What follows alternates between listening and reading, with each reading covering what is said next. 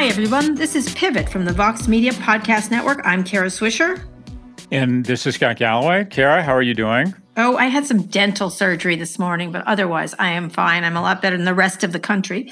I think we just should get into this because rather than chitty chat, because this is the only story. If we talk about big stories, it's the only story, which is civil unrest hits the United States of America in a massive dose. We watched it unfold on social media, on cable, everywhere. The killing of George Floyd, on top of years of social media videos that show Black people dying at the hands of police, led to national protests in Minneapolis, Atlanta, New York, Philadelphia, Los Angeles, Chicago, Dallas, Houston, and the list goes on. Social media platforms, Facebook and Twitter, are central to our understanding of how this is unfolding and a place for a lot of misinformation. By the way, dozens of Facebook employees did a virtual walkout today, Monday, after the company refused to take down Trump's inflammatory posts about protesters over the weekend. Meanwhile, the president moved to an underground bunker, which apparently still has Twitter access because he tweeted that he will be adding Antifa to the United States terrorist list. He also tweeted fake news, et cetera, et cetera. Finally, there are also concerns that pictures of protesters on platforms could be used by police using facial recognition technology. Scott, I don't know where to start. This has been something we actually talked about on a show last week about some predictions you had heard about from I think it was a bank or another big business. So let's talk a little bit about it. What's your reaction? Well, so the social unrest isn't surprising. I think it's surprising it's taken this long, and that is, if you look at the percentage of retail that's done via e-commerce, it's loosely speaking, and Derek Thompson pointed this stat out to me, which I think is really interesting, from The Atlantic. Essentially, e-commerce has been 1%, growing by 1% of retail when it started, and it's grown 1% a year, and it's 18 years after a kind of e-commerce got traction. It's now 18% of retail, but in the last 8 weeks, it's gone to 28%. Mm-hmm. And ever since kind of the 70s and 80s and Reagan, we've decided that the new nobility are rich people, and we've sort of embraced this notion, this ugly notion of a meritocracy, where billionaires deserve what they get and poor people deserve what they get. So let's reward the billionaires, and now we have taxes on the top 0.1% lower than everyone else. So we've sort of embraced what I would call this massive move towards income inequality. And then in the last 8 weeks, it jumped from 18 to 28%, if you will. And that is, inequality has been so dramatically escalated over the last 60 days. And throughout history, it's just pretty straightforward. When you reach a certain level of income inequality, it self-corrects with war, famine, or revolution. And right now we have two. We have famine and we have revolution. And the scary part is, usually when you have two of the three, it leads to the other third. So I don't think it's surprising, Kara. Because there have been shocking videos over and over and over again. And this one was particularly, the New York Times has an amazing breakdown of it from minute to minute, the whole arrest. And it's horrific. Even to watch it slow or just watch the thing by itself, it was horrific. It was, and especially the people on the street saying, "You're killing him, stop." Like, there's several people that are attempting to stop the police who are being obstructive. I think the whole thing is astonishing. It's an astonishing situation when you look at that video. And I think they're all awful. By the way, every single one of them is awful. I would argue that as it relates to systemic racism, that the arc has been curved, but it bends towards justice until Trump. And that is, I don't want to say presidents have been good, but I think over time they become less bad.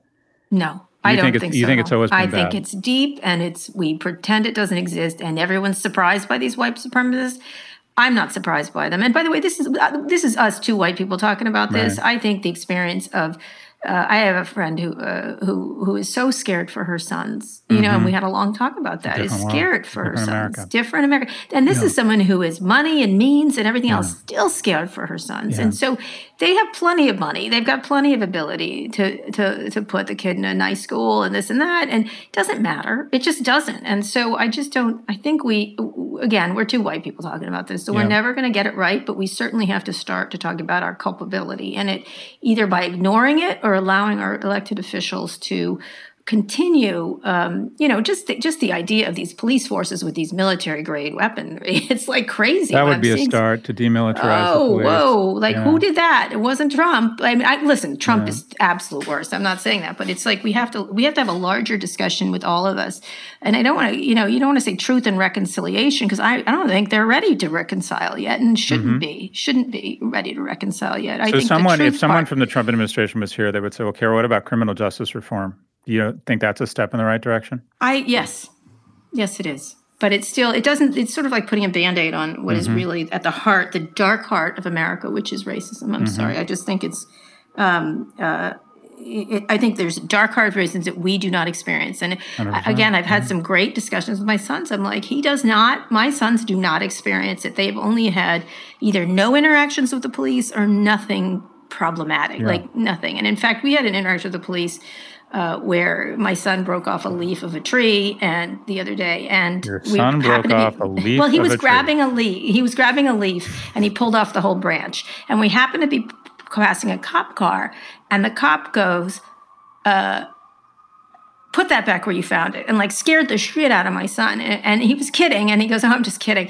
And it was a nice interaction. Do you know what I mean? Like, and my son was like, "I wonder what that would have been like if I was African American." And I said, "I don't know." And then you all went and had lattes and a Chick-fil-A. No, we did not have lattes and Chick-fil-A. In any case, it's a time that we've got to really face the ugly face. And Trump is our ugliest face, but we're not. None of us are so pretty. That's my feeling. Scott, again, our discussions, of course, are not talking about business, but let's talk a little bit about business. Obviously, as civil unrest continues, Facebook is having some of its employees who never really complain at Facebook. They've been the least. They're sort of the most culty. Mark Zuckerberg has, sort of tried to put himself into the Trump camp by appearing on Fox News and saying he doesn't want to be arbiter of truth and attacking Jack Dorsey from labeling some of Trump's tweets. What do you think its responsibility for its users, their employees, and specifically their Black employees, and also sort of what should be the response from companies? There's been relative silence from tech. Nike and Adidas, longtime rivals, released powerful ad campaigns in support of the protests. Nike produced an ad that flipped their "Just Do It" tagline to "Just Don't Do It," as in don't ignore systemic racism. Then Adidas released an ad that added, "Together is how we move forward." Record labels across the $10 billion music industry issued an agreement to give employees Tuesday off in protest. Warner Music Group, Sony, Universal Music, Motown, Capitol Records, and Columbia Records are some major labels participating. There's all kinds of things going on. Any comment about how companies should react to this? And Facebook first. Well, I'm just kind of sick of hearing Facebook people going on background saying how disappointed and upset they are as they cash their checks and go down to the cafeteria. I think, I just don't think it's getting around it. People have a right to make a living. I think it's a great company on a lot of levels, but I think you're complicit if you work for Facebook in what is one of the most damaging and dangerous organizations in the world, and your grandkids are going to be really embarrassed to say that that Nana worked at Facebook. I just don't think there's any getting around it. I think history is going to judge you and your coworkers really harshly, and going on background to the New York Times saying that you're distressed and upset about Trump and Zuckerberg. I don't think that does anyone any fucking good. So, oddly enough, that's my column, Stu. I called Mark Zuckerberg the Susan Collins of the internet.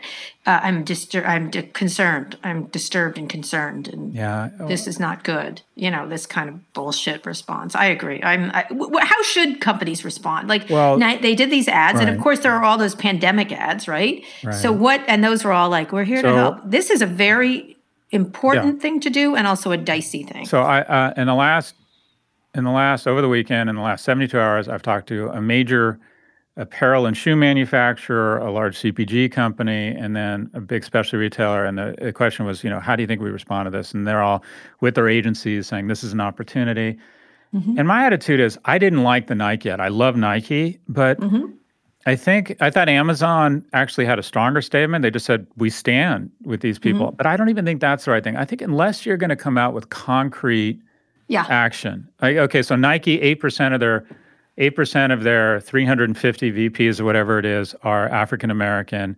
And you might argue, well, okay, if 12% of America is African American, but 80% of the athletes they support in the NBA, I mean, it just You subject yourself, I think, unless you're going to come out with a specific goal or action item or specific commitment, I just think you keep it to yourself. What was that number you just said? I didn't know that about Nike. I'm sorry, I should know that. I don't cover Nike, to be fair, Nike does have, I think, a real concerted effort to try and advance. They're very self-aware around the fact that their brand is largely a function of the endorsements from people of color on, athletes. And I think they've made a concerted effort, but the reality is it's still, and like that, it's really difficult. It sounds weird. It's not easy to find executives of color in Portland, Oregon. So, and that's not an excuse, but it's a complicated issue. And my advice to anyone right now is, in this environment that is so serious, unless you're going to announce a specific action,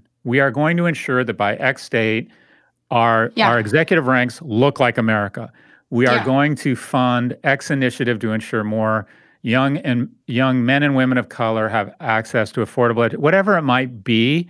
Whatever, I thought what you just said is a fantastic thing, saying we're giving the record label said we're giving people the day off to protest if they choose to. Just like voting, that's the same thing. But these platitudes around. Yeah, I know. I have a Coke and a smile. Although I did like that, and we're going to get through this, and we stand with. I might be cynical because I just see so much of it. But I don't think you are. I think we may have jumped the shark here. I think we all are susceptible to marketing. I'm thinking of I'd like to teach the world to sing, or have a Coke and a smile, or any of those. Any Kodak commercial can make me tear up in a second. Yeah. But if you're watching them from a different perspective, you'd be like, bullshit. Like bullshit with a Coke and a smile. That's not how it works. I'll grab a Coke and I'll get stopped for shoplifting. Like, even though I did nothing. I mean, I think that's the thing, is this marketing does not.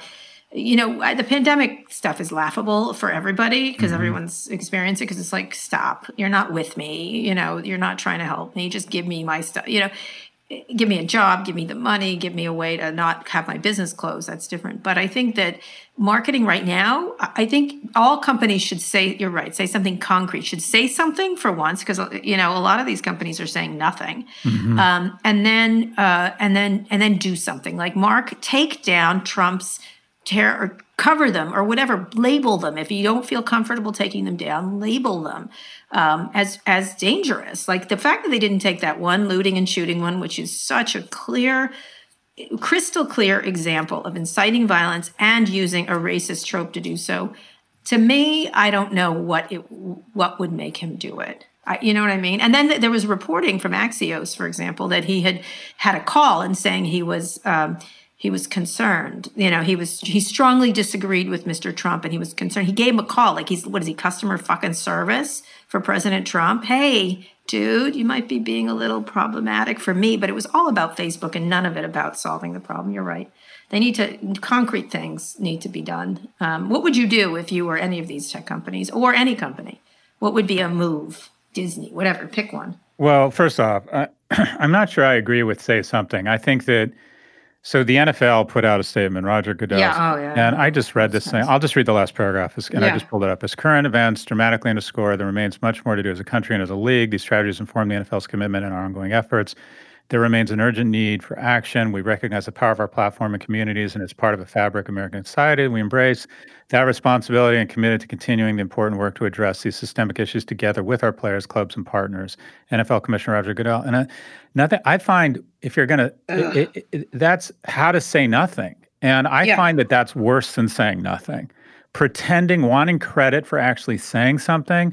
And then clearly this was massaged, strangled by a series of $850 an hour PR and communications consultants that said, okay, we're going to water this down and we're going to bastardize and gangbang this statement until you can't recognize it.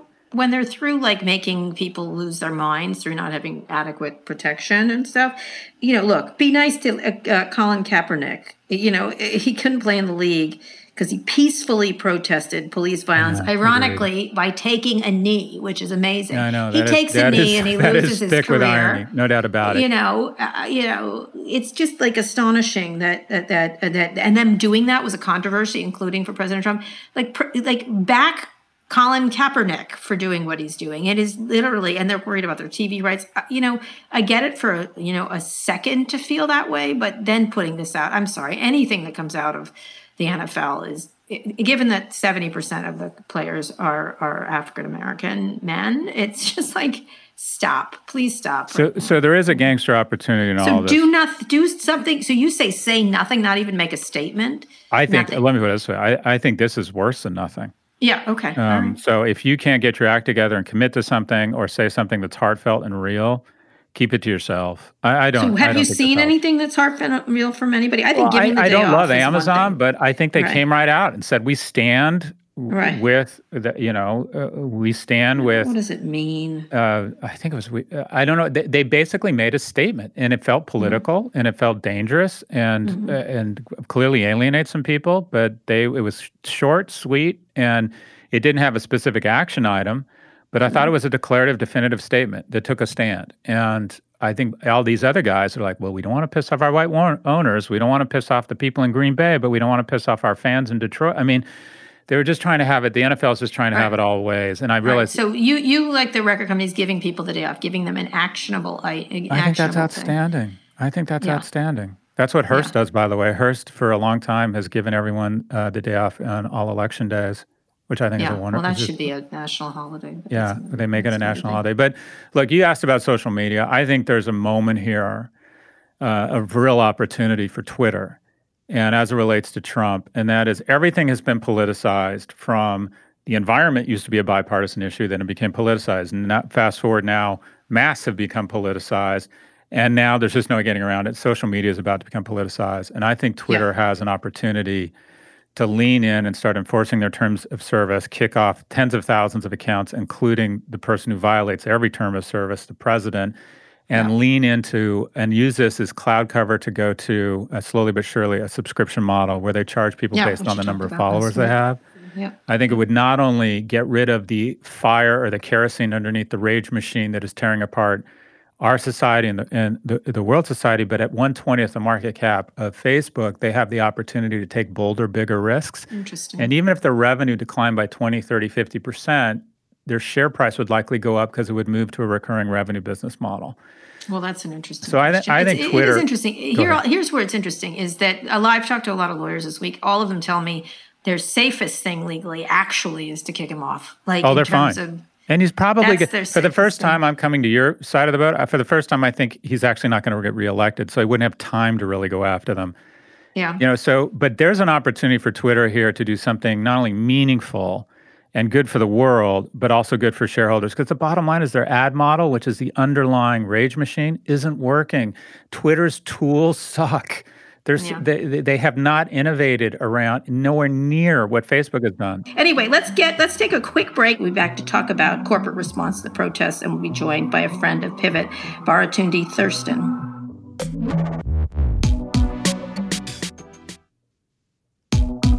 This is perfect. We can talk about it with our friend of Pivot today, Baratunde Thurston. He's on the line. He's a comedian, writer, TED speaker, and former producer of The Daily Show. He has written about his experience of being a Black man in America, including a best-selling autobiographical satire, How to Be Black. We want to talk to him about Tech's response to Trump's racist and violent remarks on Twitter at the end of the week. So tell us what you think of them, Baratunde. Hello, Kara. Hey. Hello, Big Dog Scott. Go on, Baratunde. I know what I did there. I know what I did there. I know what I'm walking into. I'm sorry, Kara, but it had to be. All right. I don't have any nice thoughts about the President of the United States. I think there are moments that call for leadership. There are bad leaders, and then there are people who are absent in the face of a nation that is in severe pain and can do nothing but cause more of it. And that is what we're faced with now. It is worse than a bad president. It's like the inverse of a president, the opposite of what we need right now. Mm-hmm. So his decision to inflame already inflamed cities even further certainly goes beyond the terms and conditions and policies we've all co-signed onto by being a part of these billionaire platforms. Mm-hmm. And the Republican Party's decision to co-sign on everything he's done so far means this is a much bigger problem. What do you think of what Twitter has done? Let's review last week, and what do you think the social media sites should do? And in general, the narratives that have to change on these sites? To my knowledge, what Twitter decided to do last week was to start flagging the flagrantly false and probably dangerous tweets from the President of the United States. That's good. I was honestly shocked. I had, with Me my too. expectations of the United States as a Black citizen, I had lowered my expectations to expect nothing and had adjusted to that normal. So I was pleasantly surprised to see them enforcing their policies against just another user. Years late into the game, but later is better than never. Yeah. I was also totally not shocked by his temper tantrimic response. Temper tantric, I'm not sure the appropriate version of that, but his response to go even harder, because it would be one of the few times in this person's life that he's actually faced accountability or public judgment for his actions. So it's a beginning. It's not enough. I think, look, at this stage, we all have a choice to make, whether you're a citizen, a voter, a member of Congress, a corporate leader, controlling a platform. The stability of our nation and the world to some extent is at stake. And so you have to choose, like, are you going to upset a thin-skinned man, or are you going to enable the destruction of even more of society? And so this isn't even, to me, about policy consistency. It's about preventing death, preventing harm, preventing further inflammation of actual violence at this stage. And certainly we all know people who've been kicked off the platform for far, far less. Yeah, we do. So if the Far U.S. less, Senate far won't less. do it, maybe Twitter will. That is, hold this president accountable for something. And Baratunde, you've been really successful in digital and in comedy and in media in sectors that aren't, for lack of a better term, very diverse. What message do you have for young people of color around? I mean, what are your, if you can send message to young people of color around trying to be successful in markets and in sectors that traditionally have just lacked diversity, is it, how do you inspire young people? What is your message to young men? Thank you, Scott. And I will give two messages, two states of the union, to young people of color, especially young Black people in the United States. I would say, you're amazing. There is a lot of negativity and a lot of language and messaging around our vulnerability, our weakness, our susceptibility, our targeting by the system and the state and the racism. And those are all true. But there is another truth, which is we're still here. We're here through all of that. Our ancestors ensured that we would be here, which means we are strong as hell. We are resilient. We are creative. You are resilient. You are creative. There is no easy promise from a slightly older person, I'm 42 years old, that things are going to get better. Maybe. And if they do, maybe they'll last, maybe they won't. But your existence is proof of your brilliance. And so hold on to that as the world tells you directly and indirectly that your life doesn't matter. The fact that you have it is a testament to your strength. So keep hold of that. And if I could add two white people, to whether you're young or not, I don't want to just limit my audience to the youth.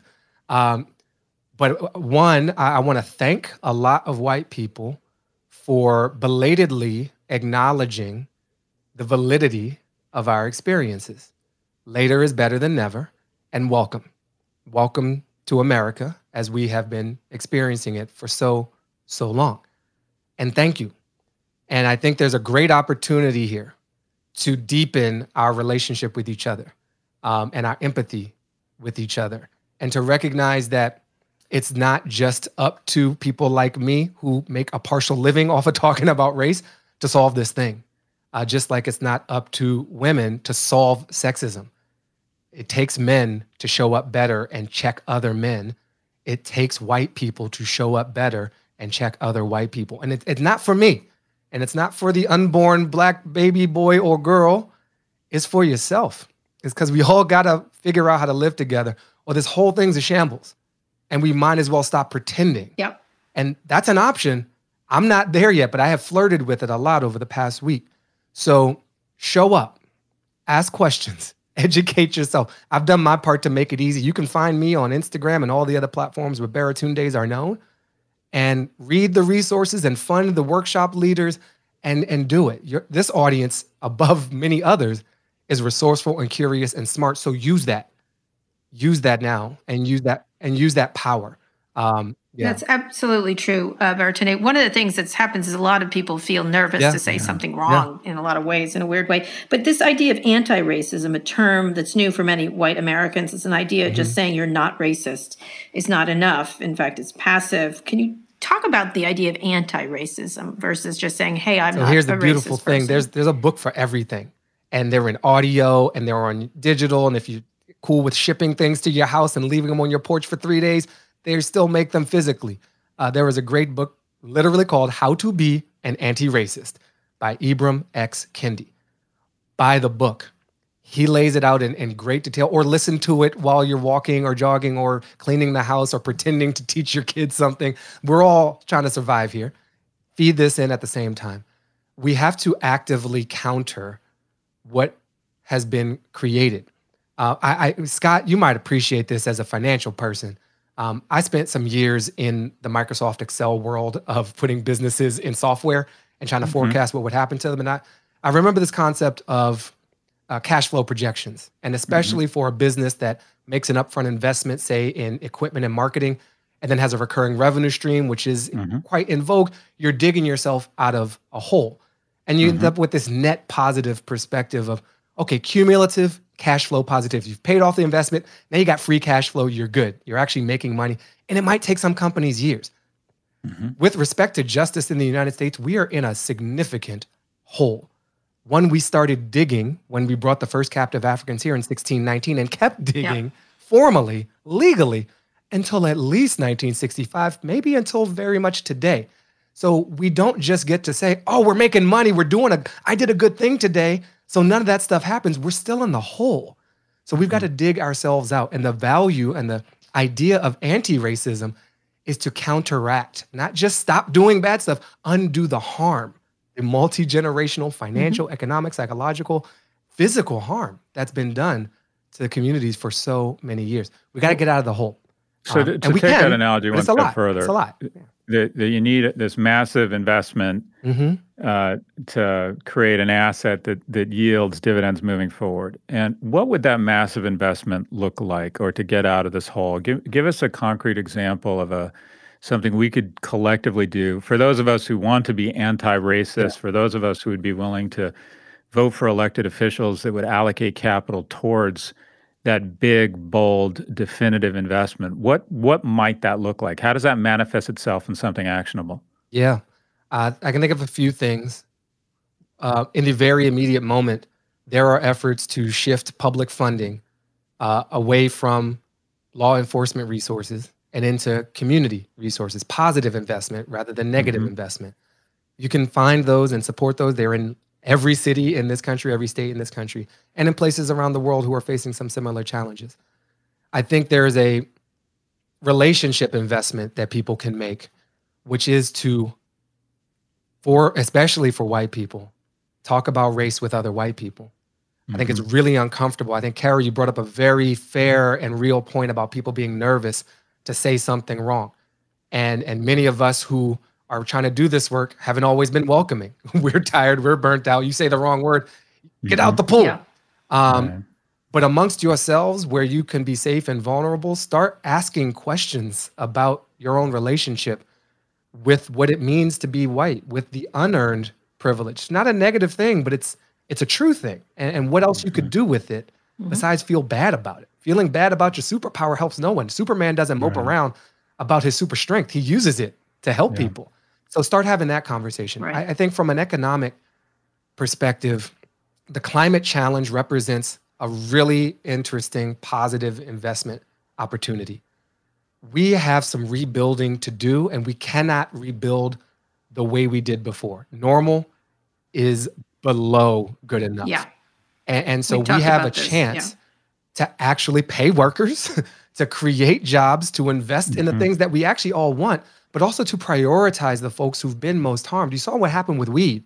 When they legalized weed, the people making money, the people who've always made money in this capitalist system, well-funded, advantaged investors, mostly white, mostly men, and very few people who got locked up for doing the same thing over the past 40 years. Mhm. We Yeah. cannot repeat that. So if you're in a position to make investments, make them with the communities you claim to respect and love. If you're in a position to hire, go out of your comfort zone and your comfortable way of the networks you already know from this university and this professional society. Try harder, stretch, because that's how we dig out of the hole. When people who haven't put forth the effort start to do it, and then we get this magical thing that works in finance and works in physics that's called leverage.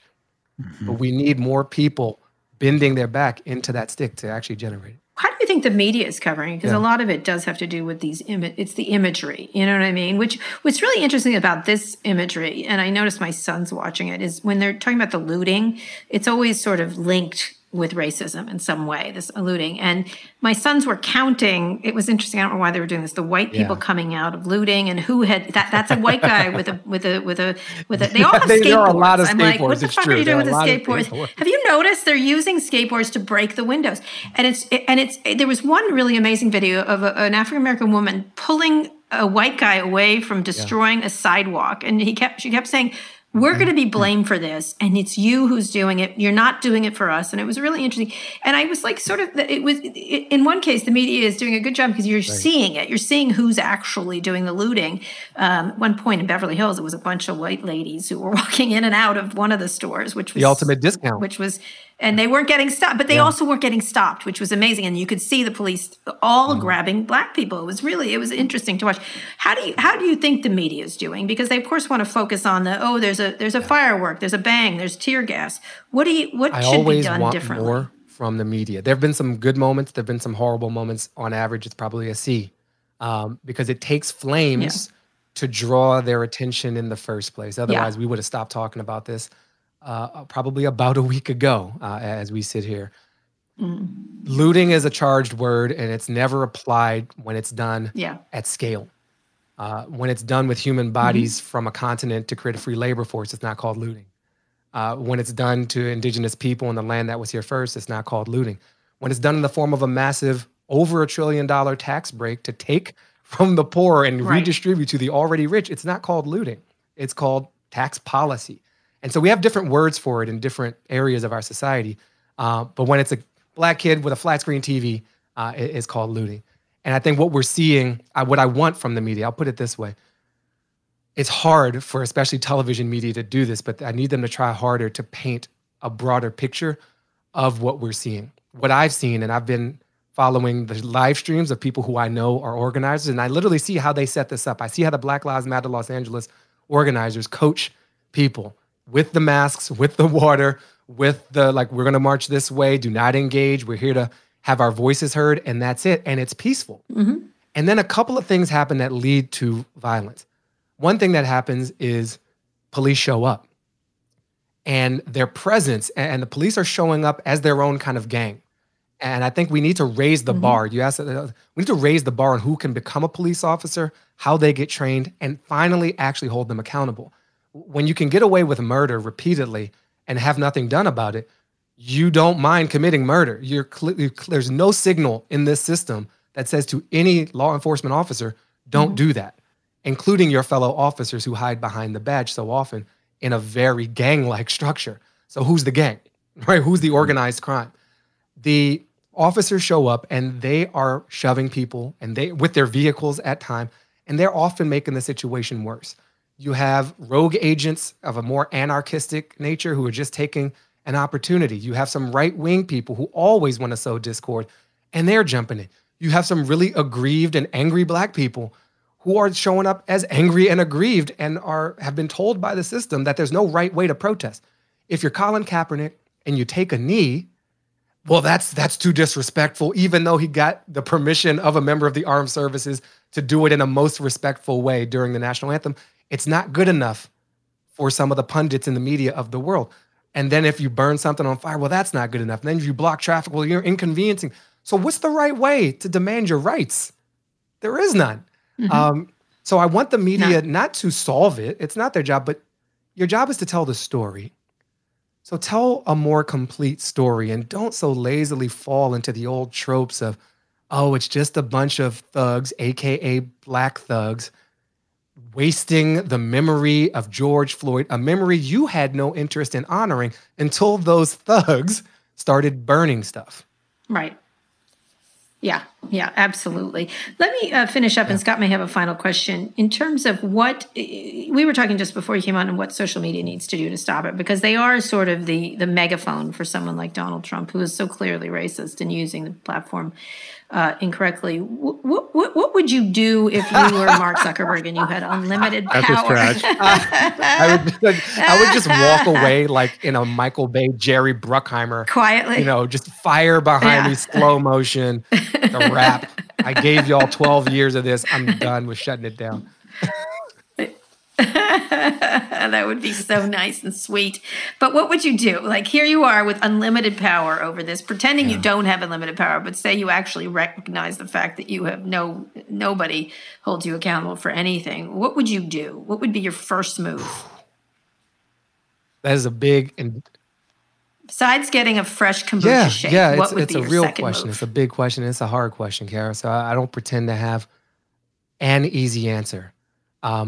I think that what would go a long way for me as a reluctant member of the Facebook universe is an acknowledgement by Mr. Zuckerberg of the unforeseen, but now very much seen negative consequences of what he's helped unleash on the world. There's been so much denial at every turn. Every turn, this guy resists. I remember when Dana Boyd gave a fiery address at South by Southwest Interactive. Yeah. So long ago. It was 3 Americas and 20 internets ago. And Zuckerberg at that point was very addicted to the idea of everything's public, everything's real name. And Dana said something like, it's very easy for you to say if you're a cisgendered white male from the upper middle class background. But you can't be that person if you're in the South, if your father's a preacher, if you're in the closet, trans teen or gay teen. That standard doesn't hold. And so I need him to stop resisting everyone who's been right every time about everything that they've been wrong about every time. And just acknowledge, I've gotten this wrong and I've been playing defense and I'm sorry for that. A lot of y'all were right. And I'm sorry for that. That's the acknowledgement phase. I also need the mechanisms, the financial mechanisms that run that service to shift. A lot of what is wrong is what's encouraged, and what's encouraged is what we pay for. And what we pay for is treating people as means and trading on our identities and selling us back to ourselves or the highest bidder. I'm descended from a people who were literally sold. I'm not excited about the idea of me and my data being auctioned off. And yet we have an entire industry built on selling people by the slice and the dice in a way that's disgusting. And we need, well put, if not these leaders, then new ones to step in and build a different way of doing this. I don't know if Facebook's gonna be able to make that turn to let me own myself again. It's not in their nature. It's not in their economic interest. They're a publicly traded company. Like, they've got every reason not to. So why would they do it? To be a leader, to stay relevant? I think number one is, it's not in their nature. But it'd be nice to hear the acknowledgement. It'd be nice to have them try. It'd be nicer to see actual innovation again by someone who isn't swallowed up by their hyper acquisition spree or copy everything spree, to actually have a market. For all the sins of capitalism, we don't even have that version of it here. We have a crony system. And they've been deep practitioners of the crony arts in stamping out competition rather than facing it head on and on a level playing field. I clearly have a lot of thoughts on this, but I don't have a simple answer. Those are some initial directions. Great. Well, along those lines, where can people find more information on you and your work? Yeah, I do a show for this moment. It's been called Live on Lockdown. I just did my 20th episode this week, baratunde.com/live. And then my social home, like I said, I'm a reluctant member of the Facebook universe because I also find value there. Like, I don't want to, like America, I don't want to burn it all down. Like, I got to live here. So Instagram is my chosen dialect of Facebook. And you can find me as Baratunde on Instagram. And I have a bunch of resources, and I point to other people. I mean, Weapons of Math Destruction was a great book. The Algorithmic Justice League is a wonderful organization of other people who are showing us a different way to use these tools and don't just want to stop progress or shut everything down, but build something better. And now is the time to step up, show up, or shut up. Agreed. All right. Perfect. Thanks, Eric Kirsten. Dugan, thank you so very much for having You're me. a great man. And I'm going to make you CEO of Facebook someday. That's my goal. That's what I get. can do That's what it. I get. Listen, y'all do a wonderful I get show. I results. listen to 2 of the 13 episodes a week that you make. Keep it up. I think you're That's doing me. some real good To service. resist is futile. Thank you. All right, take It's care. y'all. Thank futile. you. Thanks, everybody. All right, Scott, that was fantastic. I think I found a new co-host. Anyway, we'll be Another back one? after one more quick break. We'll be back with wins and fails. Okay, we're back. Scott, wins and fails. I'm going to give it all to you. You already slapped Roger Goodell around, and he deserves it. What else do you have as a winner or fail? So, look, cursed with riches or whatever the term is around a loser. So I'm not going to go there. I'm going to go with wins. I do think this is a unique opportunity for Twitter. And I would absolutely lean in to their terms of service. I think they should begin qualifying, labeling, and kicking off people from both the left and the right on the platform. I think it's just time for them to raise their standards, start applying terms of service, and take some risks. And I think they're in a position to take some risks because, quite frankly, the company just hasn't lived up to its expectations. And I think it's time for Twitter and Jack Dorsey to command the space they occupy.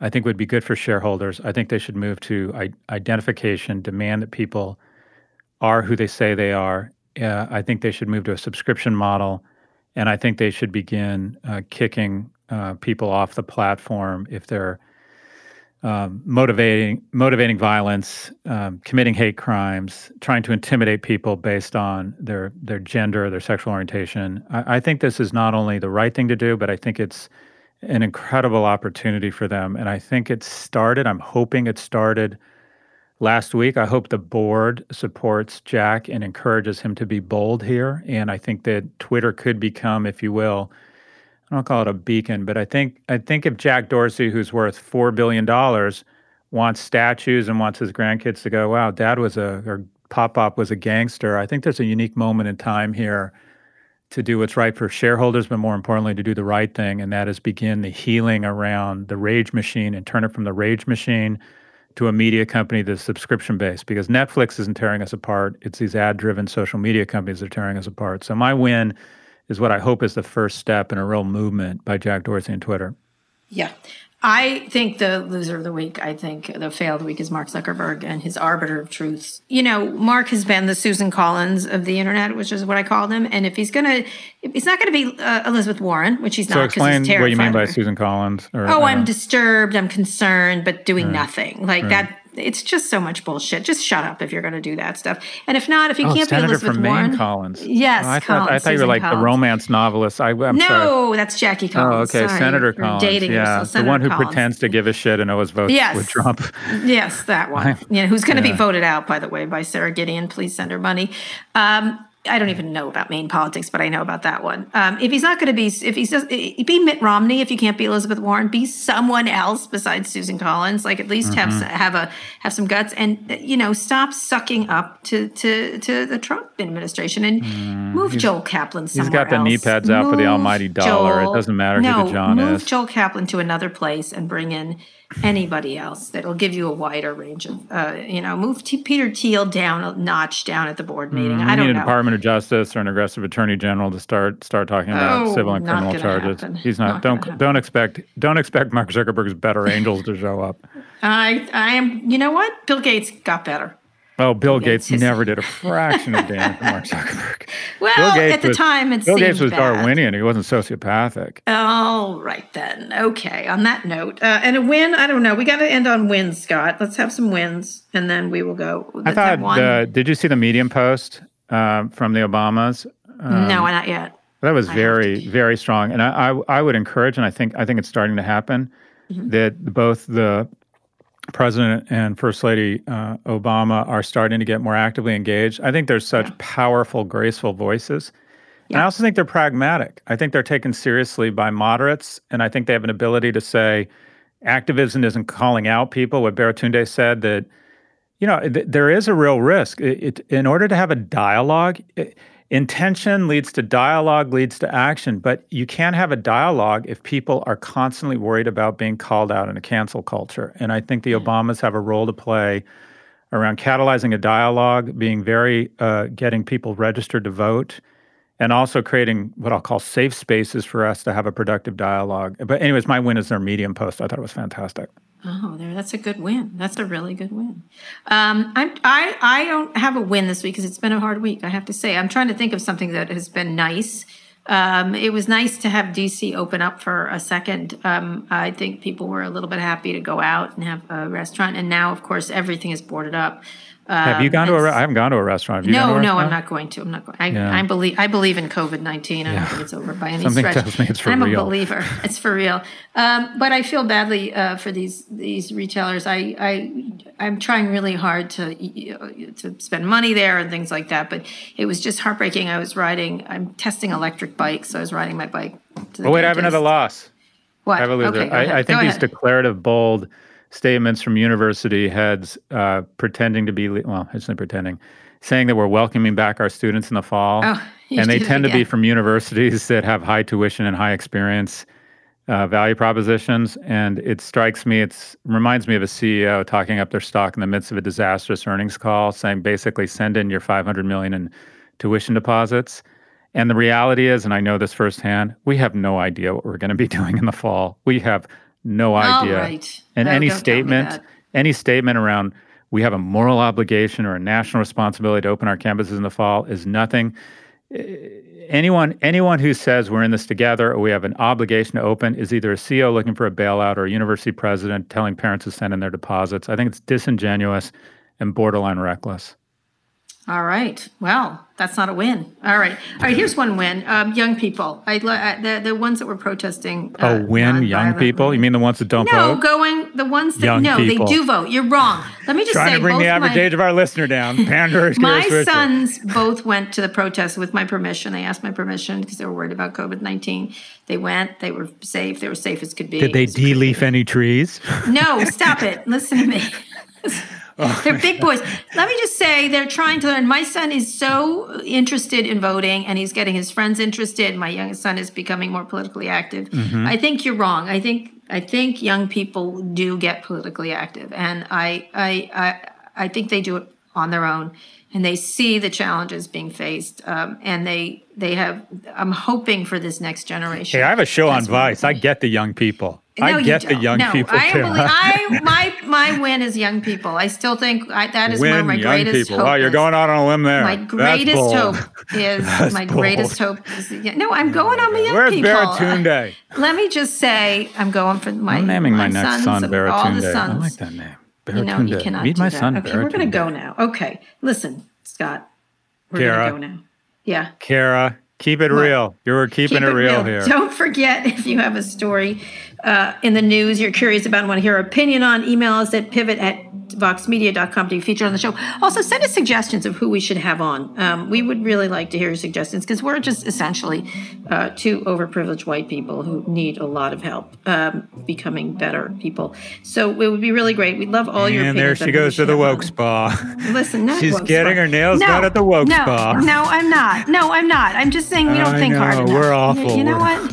We're not awful, but we could be better. You know what? I'm not even going to begin with you. I'm going to go loot a Van store, a Patagonia store. No, stop it. No, you know what? Are you triggered? That's enough. Are you triggered? I'm irritated by you. Anyway, read us out, Scott. Today's episode was produced by Rebecca Sananes. And thanks to Fernanda Finite for engineering this episode. The executive producer is Erica Anderson. Special thanks to Drew Burrows and Rebecca Castro. If you like what you heard, please download. Please stay safe. There is nothing wrong with America that can't be fixed with what's right with America. If you don't like your prosecutor, canvass for the opposition. If you believe that our elected officials are doing nothing but borrowing from future generations to flatten the curve for rich people, if you believe we have a dangerous imbecile in the White House who is fundamentally a bigot, then hey, let's vote. There is nothing wrong with America that can't be fixed with what's right with America. Kara, have a great rest of the week and stay safe.